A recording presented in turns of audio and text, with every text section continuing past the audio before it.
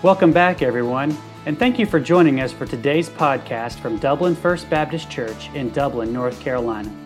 We hope you'll be encouraged today as you listen to our message. For more information, please visit our website at www.dublinfbc.org. That's www.dublinfbc.org. Now let's join the congregation of Dublin First Baptist as we listen to the preaching of God's Word.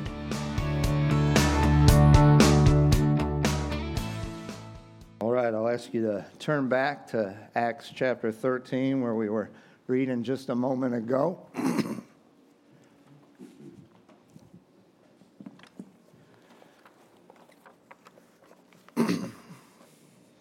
So just a little bit ago, we read the sermon, that Paul preached here in Antioch as the first mission trip continued. This is a different city of Antioch than the one that we've read about so far, the one where this mission team was sent out from. I believe in the Roman Empire, there were actually 17 different cities that were named Antioch. So we read the sermon that Paul delivered in the synagogue there, but to start with this morning, we're going to read verses 13 through 16, where God's Word explains how they got there in the first place. And then later this morning, we'll read the response, what happened as a result of Paul's sermon. So let's read verses 13 to 16 now, and then ask God to reveal His truth to us during our time together. Verses 13 to 16 of Acts chapter 13. It says, "Now when Paul and his company loosed from Paphos, they came to Perga in Pamphylia, and John, departing from them, returned to Jerusalem. But when they departed from Perga, they came to Antioch in Pisidia. And they went into the synagogue on the Sabbath day and sat down.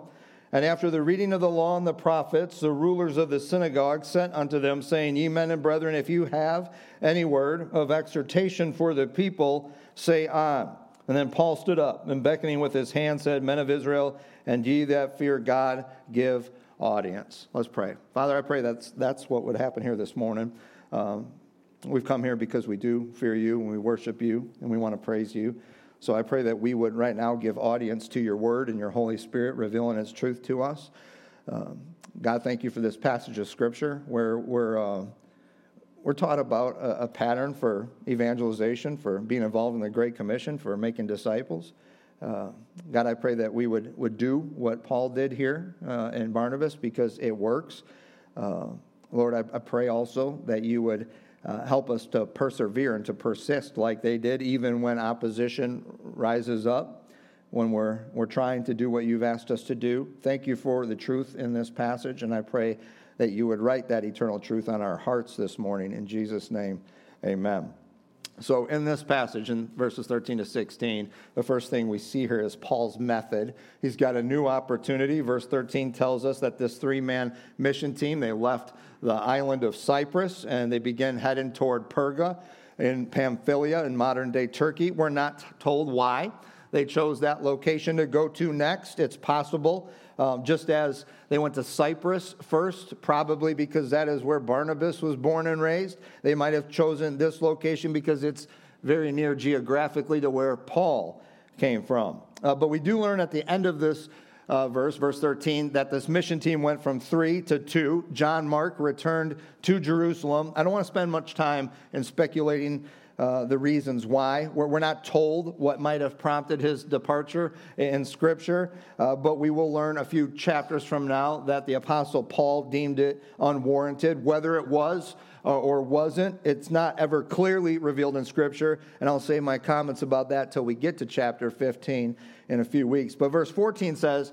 that Paul and Barnabas now leave the coastal city of Perga, and they travel inland to this city of Antioch, called Antioch in Pisidia. And it's here in verse 14 that we're reminded of what Paul's typical missionary method was. Whenever he entered a new mission field, whenever he was presented with a new opportunity to share the gospel, the first location that he headed was the local Jewish synagogue. And it's here we see Paul's standard method of sharing the gospel of Jesus Christ. He would begin by going to a necessary origin. We're given a glimpse in verse 15 and 16 what worship in a Jewish synagogue was like at that time. There was no religious clergy, no pastor, you could say, just Jewish worshipers meeting together, there would be leaders. Verse 15 told us that someone would read a section of the law, and then a section of the prophets would be read out loud. So a section from either Genesis, Exodus, Leviticus, Numbers, and Deuteronomy,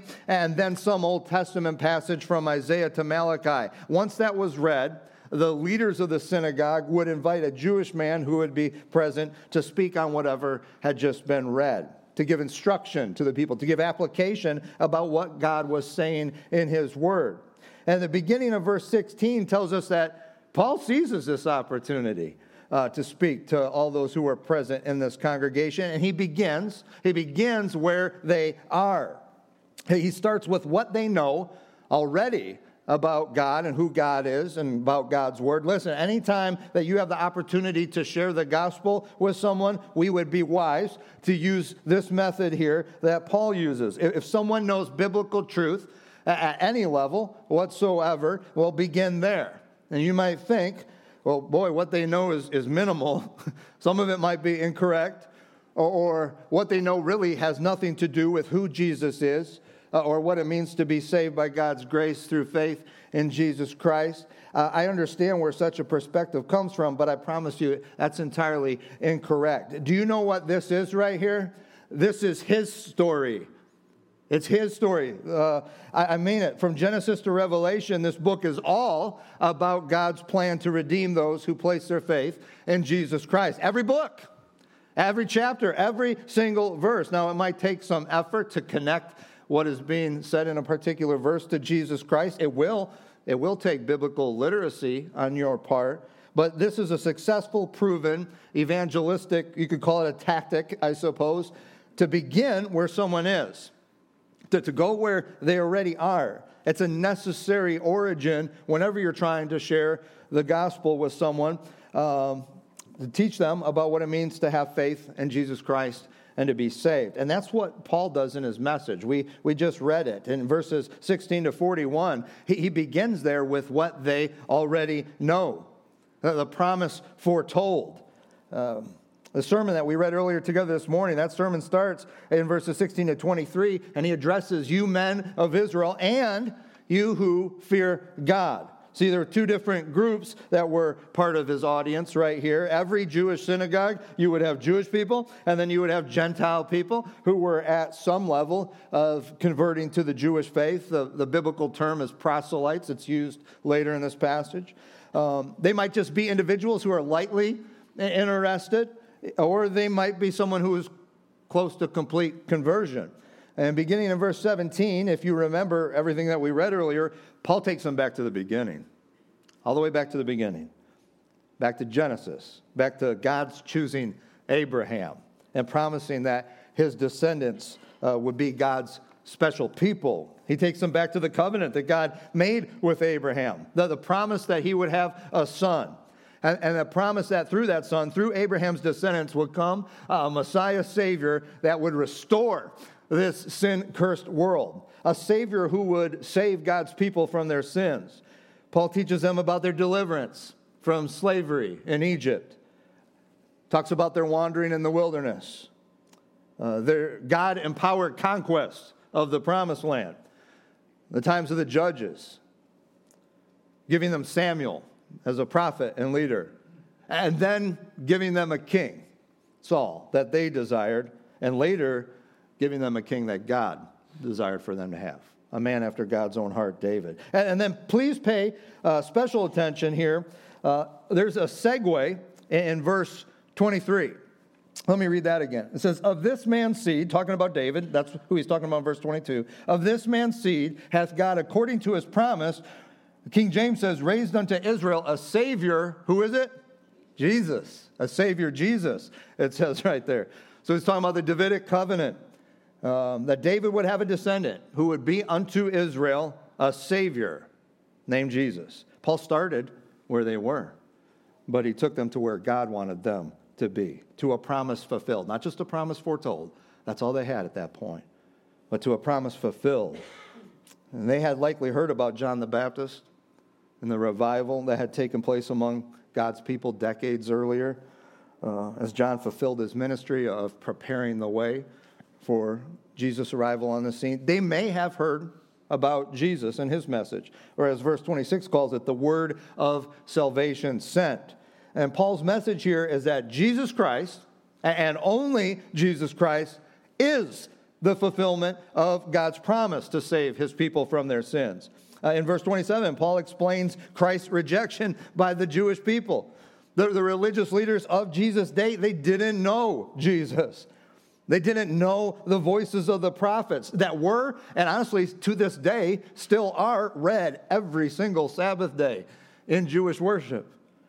While they might have been considered experts in the Old Testament, in the Word of God, they had never connected the dots from a promise foretold to a promise fulfilled in Jesus Christ. They never understood. They were never willing to understand that in Jesus and only in Jesus, the promise foretold becomes the promise fulfilled. And Paul's doing that for them here in this message. And he's doing it for us as well. The essentials of the gospel message, they're given by Paul in this sermon. In verses 28 to 31, Jesus was crucified.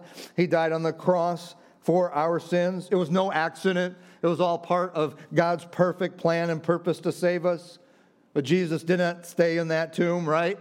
Verse 30 gives us the joy of the resurrection, what we sung about this morning. Christ is risen from the dead, the very foundation of our own hope for new life in Christ now and eternal life through Christ.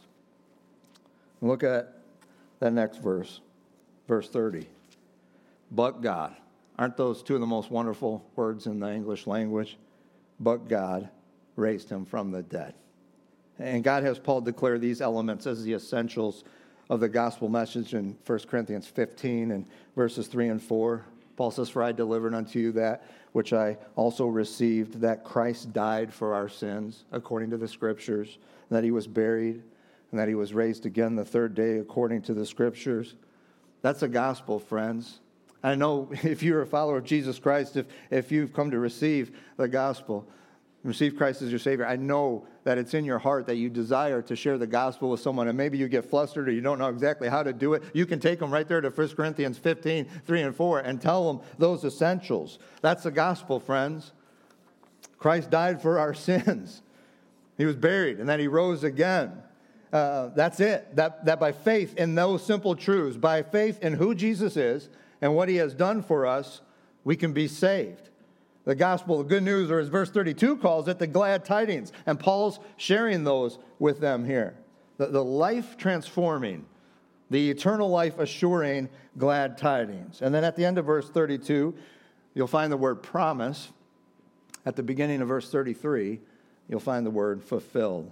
And if you have a Bible, maybe a study Bible or one with some type of commentary or cross-references, you'll probably know that verses 16 to 41, there is a lot of Old Testament scriptures being cross-referenced here. Paul is linking, in some of these phrases, he's linking everything he's been saying to God's promises throughout the Old Testament. He does that in verses 34 to 37. He's quoting from the book of Psalms. He's quoting from the book of Isaiah. He's taking the law and the prophets that they already saw as truth. They saw as promises made by God, and he's showing them how they are fulfilled and how they're only fulfilled in Jesus Christ. So let's wrap up the sermon in verses 38 to 41 now. What is offered to us in Jesus Christ according to verse 38?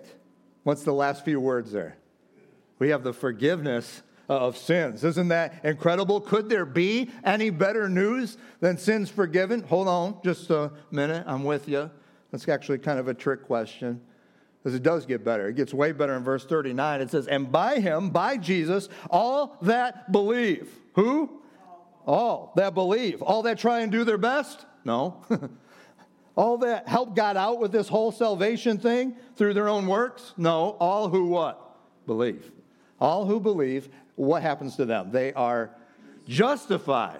They're justified. Man, I get ramped up with that doctrine. You ought to too. Justified. I'm not one of those people. I used to be. I'm not one of those people that like to put a lot of stickers on their car. I got a few back there, and they're important ones. But I had one made because I just love this doctrine so much. The Greek word, you'll see it on the back. Some people ask me what it is. They're like, is that Elfin from Lord of the Rings? I'm like, no, it's New Testament Greek. And it says, dedikaimonos, we are justified. I want to see that every day. Justified. See, forgiveness of sins, that is wonderful. It is. But God did not just give us a do-over. Amen? He gave us a done. Done. It is finished. By faith in God's grace to us in Jesus Christ, my record of sin can be gone. Forgiveness of sins. But it's replaced with, and that's the idea here in verse 39. It's replaced with the perfect record of obedience of Jesus Christ. That's what justified means, church. And do you see why I get all amped up over that? Why I have such a joy in justification, and you should too? Because if all I had was another chance, a do-over, as we might say, I promise you I would fall to sin rather quickly. And I need to be saved over and over again.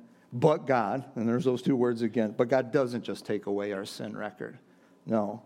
By faith in His grace to us in Jesus Christ, God gives us the perfect record of Jesus Christ. We are justified. And your faith in Jesus is the only way that happens. As the end of verse 38 tells us, that can't happen by the law of Moses. You can never be justified by your own works. What you do for God or what you don't do for God, only by faith in what Jesus did for you. And Paul closes this sermon with an invitation here in verses 40 to 41, a quote from Habakkuk in the Old Testament. He says, beware, watch out. Don't let what God promises in the prophets happen to you. He says, don't let this glorious truth of forgiveness of sins and justification, don't let this work of God for you on your behalf, don't let it pass you by. Don't reject it. Don't respond in doubt. In verses 42 to 52, let's read those now. It's here we see Paul's mission and the response to Paul's sermon and invitation. Verse 42 says, and when the Jews were gone out of the synagogue, the Gentiles besought that these words might be preached to them the next Sabbath. Now, when the congregation was broken up, many of the Jews and religious proselytes followed Paul and Barnabas, who, speaking to them, persuaded them to continue in the grace of God. And the next Sabbath day came almost the whole city together to hear the word of God. But when the Jews saw the multitudes, they were filled with envy. And they spake against those things which were spoken by Paul, contradicting and blaspheming. But then Paul and Barnabas waxed bold, and they said, it was necessary that the word of God should first have been spoken to you, but seeing that you put it from you, and judge yourselves unworthy of everlasting life, lo, we turn to the Gentiles. For so hath the Lord commanded us, saying, I have set thee to be a light of the Gentiles, that thou shouldest be for salvation to the ends of the earth. And when the Gentiles heard this, they were glad, and they glorified the word of the Lord. And as many as were ordained to eternal life believed. And the word of the Lord was published throughout all the region. But the Jews stirred up the devout and honorable women and the chief men of the city, and they raised persecution against Paul and Barnabas, and they expelled them out of their coasts. They shook off the dust of their feet against them. And they came into Iconium, and the disciples were filled with joy, and they were filled with the Holy Ghost. You know, what happened is nothing more here than the power of the Word, the power of God's Word. Last week we learned that so far the only known person to trust Jesus as his Savior on this mission trip was Sergius Paulus, a Roman proconsul on the island of Cyprus. They've been going through a lot of cities. They've been going a lot of places preaching the Word. He was the only convert so far, but that changes here. Verse 42 and 43 tell us about the response to God's Word. It was different at this stop. It was varied. The Jews, they left the synagogue, but those Gentiles who heard it, they wanted to know more. They invited them to come back and preach the next Sabbath day. More than that, verse 43 lets us know that many of the Jews and the Gentile proselytes followed Paul and Barnabas. They wanted to know more. They didn't want to wait a week till Paul would speak again. And it's likely that Paul and Barnabas continued to teach them about Jesus and what it means to be a Christian throughout that week. I would agree with most commentators on this verse that this group had already made a decision to trust in Christ as Savior at Paul's invitation. It says in verse 43 that Paul and Barnabas persuaded them to continue in the grace of God. Well, you can't continue in what you haven't come to yet. So what had convinced these people to trust in Jesus Christ as their Savior? Was it Paul's powerful oratorical ability? What was it, his preaching? No, it was the power of the gospel. It was the power of God's word. What does verse 42 say that these Gentiles wanted to hear more of the next Sabbath? These words. And verse 44 jumps to that next week. Well, what did almost the whole city of Antioch come together to hear the next Sabbath? The word of God. And let me jump to verse 46. What did Paul and Barnabas find it necessary to give to the Jews first? The word of God. Verse 48 says the Gentiles who believed glorified the word of the Lord. And in verse 49, the word of the Lord was published throughout the whole region. So what's responsible for the awesome response at Paul's invitation? Well, what's responsible for these lives transformed? The word of the Lord. What alone is powerful enough to pluck someone's soul from the kingdom of darkness and plant it eternally in God's kingdom? The word of the Lord. What must be here at Dublin First Baptist Church, what must be our exclusive tool for successful involvement in the Great Commission? The word of the Lord. That's how life is given. That's how new life in Christ grows, Christian. It's the word of the Lord. That's the emphasis here in these verses, and that's where the emphasis must be here at our church, because that's where all the power is. Let me for a second return to verse 48. What an awesome description of someone receiving Jesus as their Savior, deciding to follow him for the rest of their lives. It says, and when the Gentiles heard this, they were glad, and they glorified the word of the Lord. We often talk about our purpose as Jesus followers here at Dublin First Baptist. It's written out on our documents and on our website, and we try to mention it from the pulpit or when we're teaching, that our purpose here is to glorify God and enjoy him forever. That's what God's word says. We didn't just make that up. We got it from God's word. But what does that really mean? That our purpose every day, when you wake up, God has given you life this morning to glorify him and enjoy him forever. How do we do that? Well, we're told here, in gladness, in joy, because of our justification, we glorify the word of the Lord, just like these converts did. We hold God's word as our dearest treasure here on earth. We actually live by its truth. We practice what we preach. You know, you can't glorify the Lord of the word if you don't glorify the word of the Lord. You can't. And now I've skipped over some verses. In verse 45, when nearly the whole city did come together in the next Sabbath, not everybody was thrilled. We find out there's some Jewish people who were filled with envy at this event and began to oppose the things spoken by Paul, contradicting what he said, even blaspheming God in the process. Here's the key. That happens when the gospel goes out. You should expect that. Some seed goes on ground that is ready to receive and sprout and bear fruit. And we know from Jesus' parable that some seed goes on hard-packed soil where the life-transforming truth is taken away, where it's choked out by worldly things like envy. And Paul and Barnabas responded to this opposition in verses 46 and 47, but by boldly switching their focus away from the hard-hearted to the tender-hearted, to those who the Holy Spirit was working on. In verses 50 to 52, we see the persistence of these witnesses, the persistence of Paul and Barnabas. We learned last week this mission team, they did not let an unresponsive audience or an unruly audience detour them from their work, and they were not about to let what was going on here do it either. The Jews opposing God's work here, they stirred up more opposition and persecution against the mission team. It says they expelled them out of their coasts. So what did Paul and Barnabas do? They persisted on mission. Verse 51 says that they gave one final communication. They shook off the dust of their sandals, of their feet against them. Literally, there was a point to that act. They said, there's nothing more that we can do here. Only God's word, and only you yielding to God's word will make a change. That's a powerful final message they gave them, urging those who had not yet trusted in Jesus to, as verse 46 puts it, stop judging yourselves unworthy of everlasting life. And the mission team, these witnesses, they persisted on mission. On to Iconium they went. We'll look at that next week. Now, I'm not sure who verse 52 is talking about. Does disciples there mean Paul and Barnabas? Does it mean the new converts here at Antioch and Pisidia? I would say yes, both. Well, when you realize that you have been justified, you can't help but be filled with joy and with the Holy Ghost. Are you a disciple of Jesus Christ?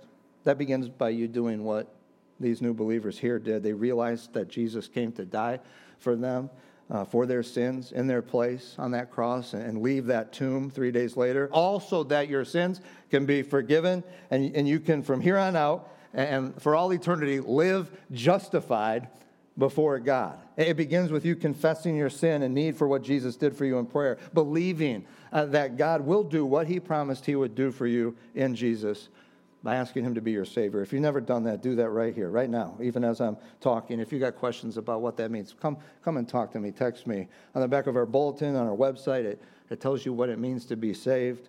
Make sure you've got that settled. But Christian, you've done that. It's a quote I reference often, but that's because it's such a treasure to me. We live in a world full of gloomy, anxious, fearful, depressed people. The Christian should be different. That's what we read at the beginning of the service. Don't be murmuring and disputing. No, be filled with the joy you have in Christ, the joy of justification. You're to shine as lights in this crooked and perverse world. And we can, because the key to joy in this life is never you in different circumstances. It's you in Jesus, and Jesus in you. If you have been saved, man, that is your reality. Your reality. Eternally, you are in Christ. He is in you. That will never change. But it should change your outlook on life. It should change your countenance. There is no joy like the joy you have knowing that you are now and forever justified before God. And those who get that, they have joy in serving Jesus. It's not a drudgery. It's not duty. And knowing that you have a personal relationship with God the Father, the omnipotent sovereign of the universe. You're now and forever his child, knowing that the Holy Spirit of Jesus Christ indwells you. He'll never leave you. He'll never forsake you. And that he desires to fill you with his love and with his peace and with his joy. That's what a Christian is. And that's how a Christian should consistently be, regardless of the storms, the opposition, the persecution that might come our way. If that's not been your testimony this morning, will you confess that to God and ask the Holy Spirit, I want that to change. Because God's just asking you to be who you literally are. Joyful, because you have been justified. And when you are, you'll do what this mission team here did. You'll persist as a witness. You'll be shining like stars in the midst of a crooked and perverse world, as Paul says in Philippians 2, persistently witnessing of the joy that's found only in Jesus to a world that is looking for joy elsewhere and never finding it. And when opposition comes while you're on mission, let that joy propel you to be a persistent witness in what God has called you to do. I'll have Tommy come and lead us in a time to respond to God's word. And I pray, whether it's in prayer or however God is moving you to respond to the truth of his word today, you would just obey him.